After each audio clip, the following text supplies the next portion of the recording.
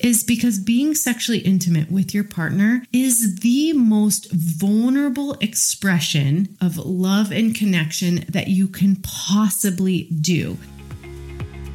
Have you ever wondered what makes the difference between those couples who absolutely love to be together and the ones who merely tolerate each other in their old age?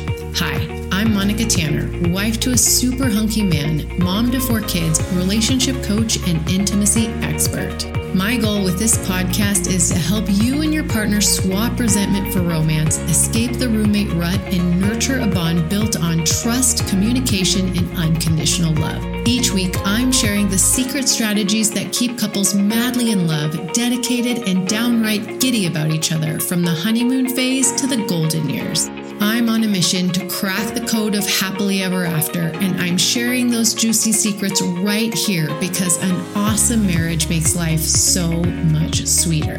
Let's get to it. Hello, and welcome to the Secrets of Happily Ever After podcast. I'm your host, Monica Tanner, and I'm absolutely obsessed with learning all the secrets to living happily ever after as intimate friends and sharing those secrets with you. So it's really hard to believe that for 4.5 years, with just a couple of breaks, I have not missed any weeks of showing up and podcasting. So 200 episodes later, here we are. And it's so funny because I go back and I listen to those initial episodes and I totally cringe at how A, I had no idea what I was doing. B, the editing is absolutely horrible. I literally cut off words. But I think all the time I should just delete those episodes, but I will never do it because it is part of my journey finding my voice and learning how to do this. And so I take you with me on that journey. So if you're ever really bored and want a good laugh, go back to episodes 0, 1, 2, all the way up to 30 and listen to how far I have come in my podcasting journey. And as I was thinking about that, it was such a good metaphor for anything in life. Before we can master anything, we have to start as a beginner. And usually as a beginner, we're not very good at something. And the same goes with these relationship skills that I've been learning over time and teaching to you. Because one thing that is so important to understand about relationships is you're not just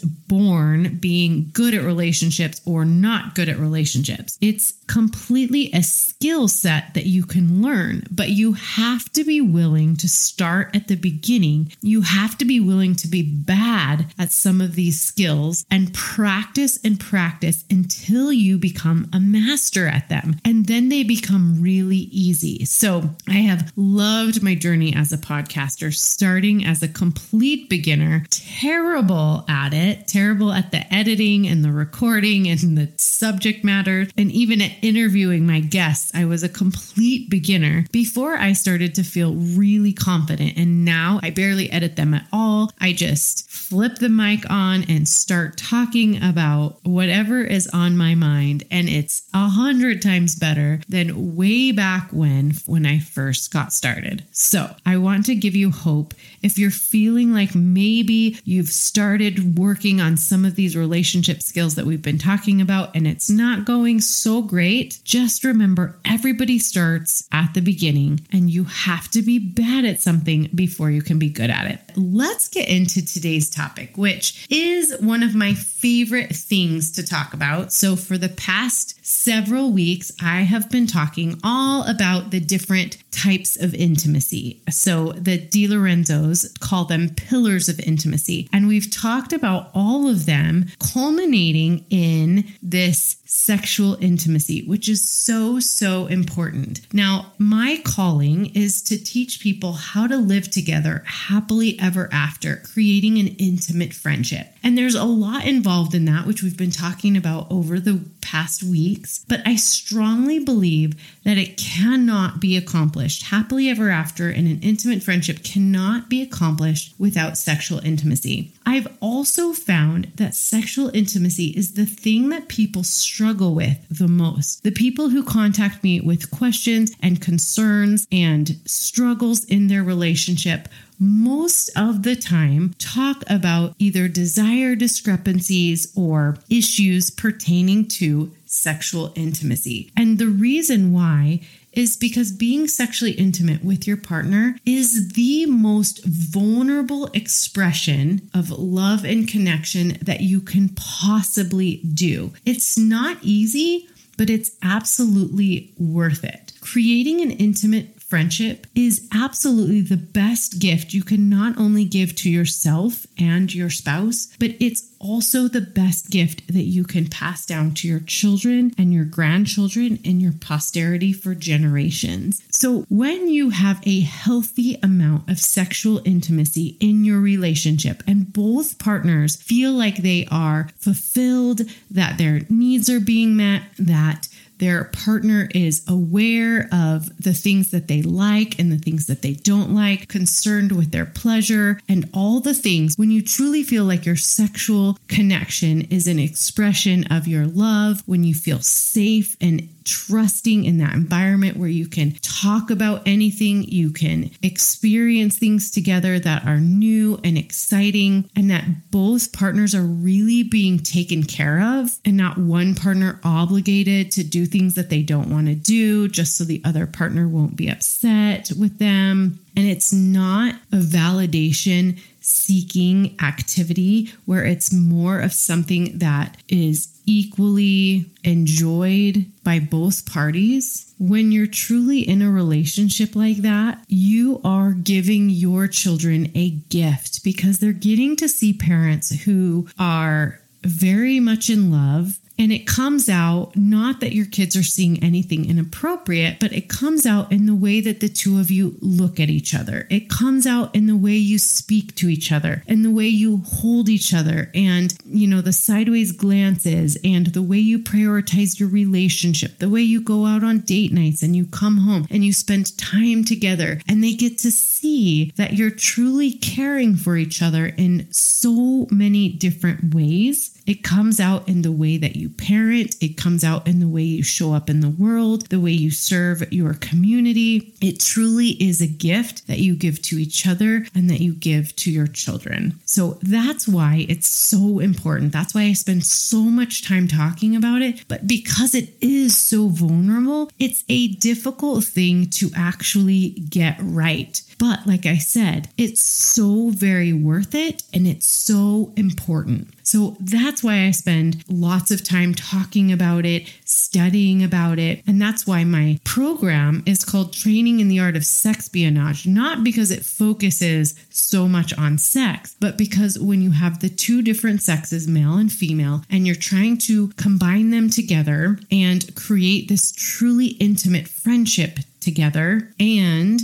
build a bulletproof marriage that can stand the test of time. But not only that you can be happy together in your union and truly be intimate friends. It requires all levels of intimacy. And so I hear all kinds of excuses from couples about why they are not more sexually intimate. And they range everything from like they're busy with their kids and with work and they're too exhausted and that there will be time later when their kids are older or when they've achieved some sort of financial success where they'll be able to then focus on their relationship. And I just want to call BS on that whole situation because the truth is if you don't prioritize your relationship when your kids are young and when you're still working, that it does get to be too late. And you think the kids start leaving the house and you've got aging parents and there's all kinds of health scares. And it's time for you to truly start leaning on each other because life gets really difficult in kind of that middle age time frame. And if you haven't prioritized your relationship and you haven't been intimate friends and been working on that aspect, then it doesn't just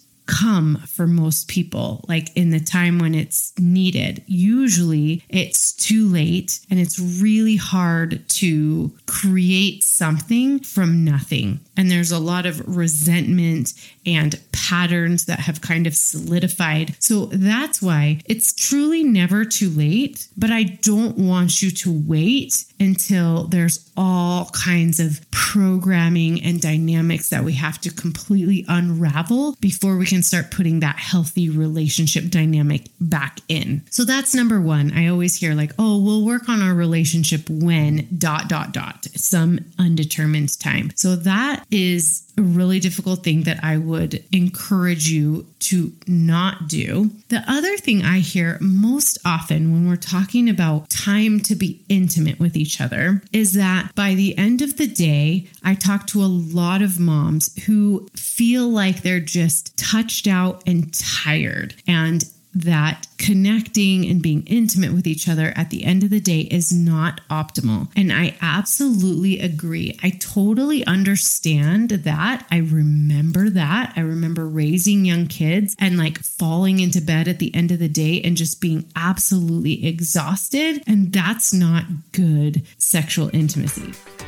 Another great resource I want to suggest to you is the Unlock the Power of Intimacy Summit, where we're going to be talking in depth with 30 plus experts in the field of intimacy. We'll be talking about all 6 pillars of intimacy, which include emotional, physical, financial, spiritual, recreational, and sexual intimacy. The coolest thing about this summit is that each of the presenters not only did a 20-minute interview about one of those aspects of intimacy they felt really strongly about, but we also put together a marriage manual workshop featuring each of our intimacy experts in the area that they are most passionate about, and they're sharing a framework or a system with you that you would be able to implement and use to audit as well as to troubleshoot the intimacy in your own marriage. So if you want to start with that, just go to www.powerofintimacysummit.com. So what I did for you guys was I created a download, and you can get this download absolutely for free if you just go to www.secretsofhappily.com/13 times to connect. That's the URL you're going to go to. It's linked in the show notes, and you'll be able to get this list of times to connect when you aren't exhausted right before bed. So I'm just going to read through some of these because I want to get your juices flowing a little bit on times that you could carve out some special connection time with your significant other. So here goes. Number 1, first thing in the morning. My husband and I call these morning snuggles, and it's the best way to start the day connected and on the same page. So other people call it morning sex. Sometimes we call it sleepy sex, like first thing in the morning when one of us isn't quite awake yet, but we appreciate that kind of burst of energy to start the day. So that's number 1. Number 2 is in the shower. I've worked with a couple before that they almost always had sex in the shower in the morning as they were getting ready for the day because they had tons of kids and they knew that the only time that they had together without kids coming in was when they locked the door and they took a shower together. Number 3 is after taking the kids to school. Now, when once your kids get a little bit older and all of them go to school for the day, maybe you can work your schedules so that you can drop the kids off to school and then come home and connect for a little bit of time before each of you goes off to work or whatever else you're doing for the day. Number 4 is a lunch date. I love taking lunch to my husband at the office, and when no one else is there, we can sneak in a little quickie, and it's so fun. So don't forget those lunchtime times. Number 5, after afternoon delight. You've all heard this term before, but have you ever tried it? Connecting in the afternoon when nobody is home or while your kids are napping or watching a movie is tons of fun as well. Number 6 is maybe taking a drive. Make sure you're not being inappropriate in a public location, of course, but if you start to think about it, there's lots of places within driving distance to get away and have a little fun and connection together. Not to mention that driving is the best time to connect emotionally. I love long drives and having my husband right there in the car with me and talking about all the things that we have to talk about. Number 7, run an errand. Even when our kids were young, we would put them in front of the TV for a few minutes or have the older one watch the younger ones, and we would sneak out on a little errand and connect with each other. And we always came back better parents after that little connection time. So don't underestimate the power of running an errand real quick. Sometimes even take that time in the garage to connect before you go back in the house. Number 8 is during quiet time. So ever since my husband and I were first married, we've always taken time on Sundays, which is a family day, but we always have nap time or quiet time. And our kids always know that during quiet time, they are not to bother us. They don't come into our room for anything unless the house is on fire during quiet time. And it's the perfect time to catch up on things that we've needed to talk about, to connect, and to get some sleep. Number 9, have a shower before bed. So much like the shower in the morning, this is just right before bed, showering before bedtime. You can pair it with a relaxing bath that might get you in the mood, or ask your spouse for a massage. But if you're worried about the kids walking in on you, just lock the bathroom door and jump into the shower together. Number 10 is date nights. If you follow me, if you listen to my podcast, if you know anything about me, you know that I am a huge advocate of weekly non-negotiable date nights. That should always include all the different types of intimacy, from emotional, recreational, physical, and especially sexual intimacy. So date nights are the perfect time for that connection. And don't wait until right before bed. And if you do, be sure that you're ready and you have enough energy for that activity. So if that means taking a nap on date night so that you have plenty of energy for connecting at nighttime, be sure that you do that. Number 11 is weekend getaways. So on the day we got married, an older couple whom we consider role models gave us the advice to take frequent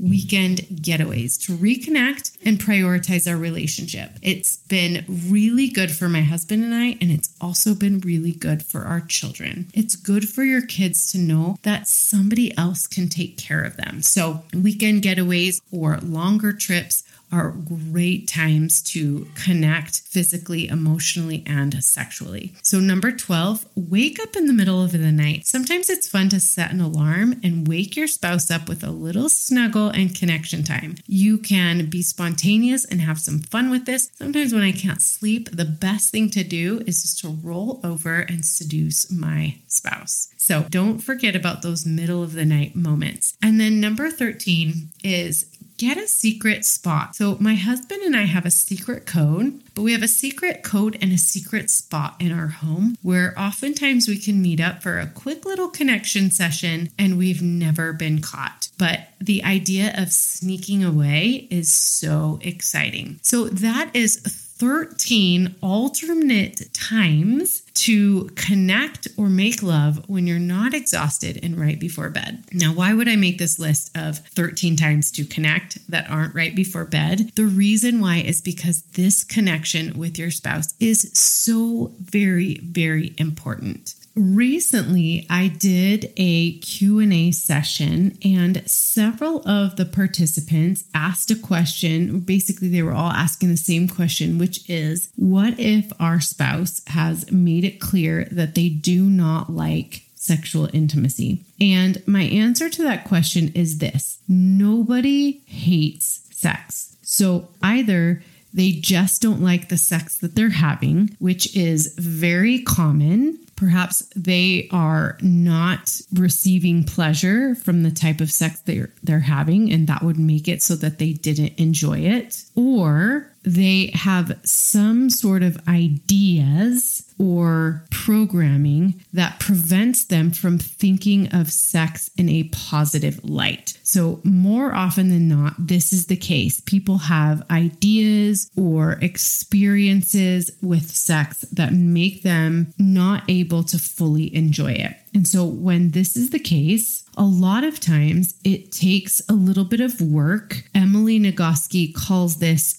like a garden, right? So when we're born and we're growing up, we have this garden and we have no control over what is being planted in our garden. So lots of times there are thoughts or ideas or constructs about sex that are being planted in our garden, and they grow up to be weeds that prevent us from enjoying this type of connection with our partner. And the weeds choke out the goodness, right? And so as adults, we have to go in and we have to weed out the negative thoughts or the thoughts that are preventing us from enjoying this experience with our spouse, which is God-given. We've got to pull out the weeds and we've got to replant healthy ideas of sexuality. And in order to do this, we have to be able to look at where those ideas about sex came from and how they are choking out the good. And a lot of times this requires a little bit of help from a coach like me, or there's lots of others who help people do this. And then what you want to do is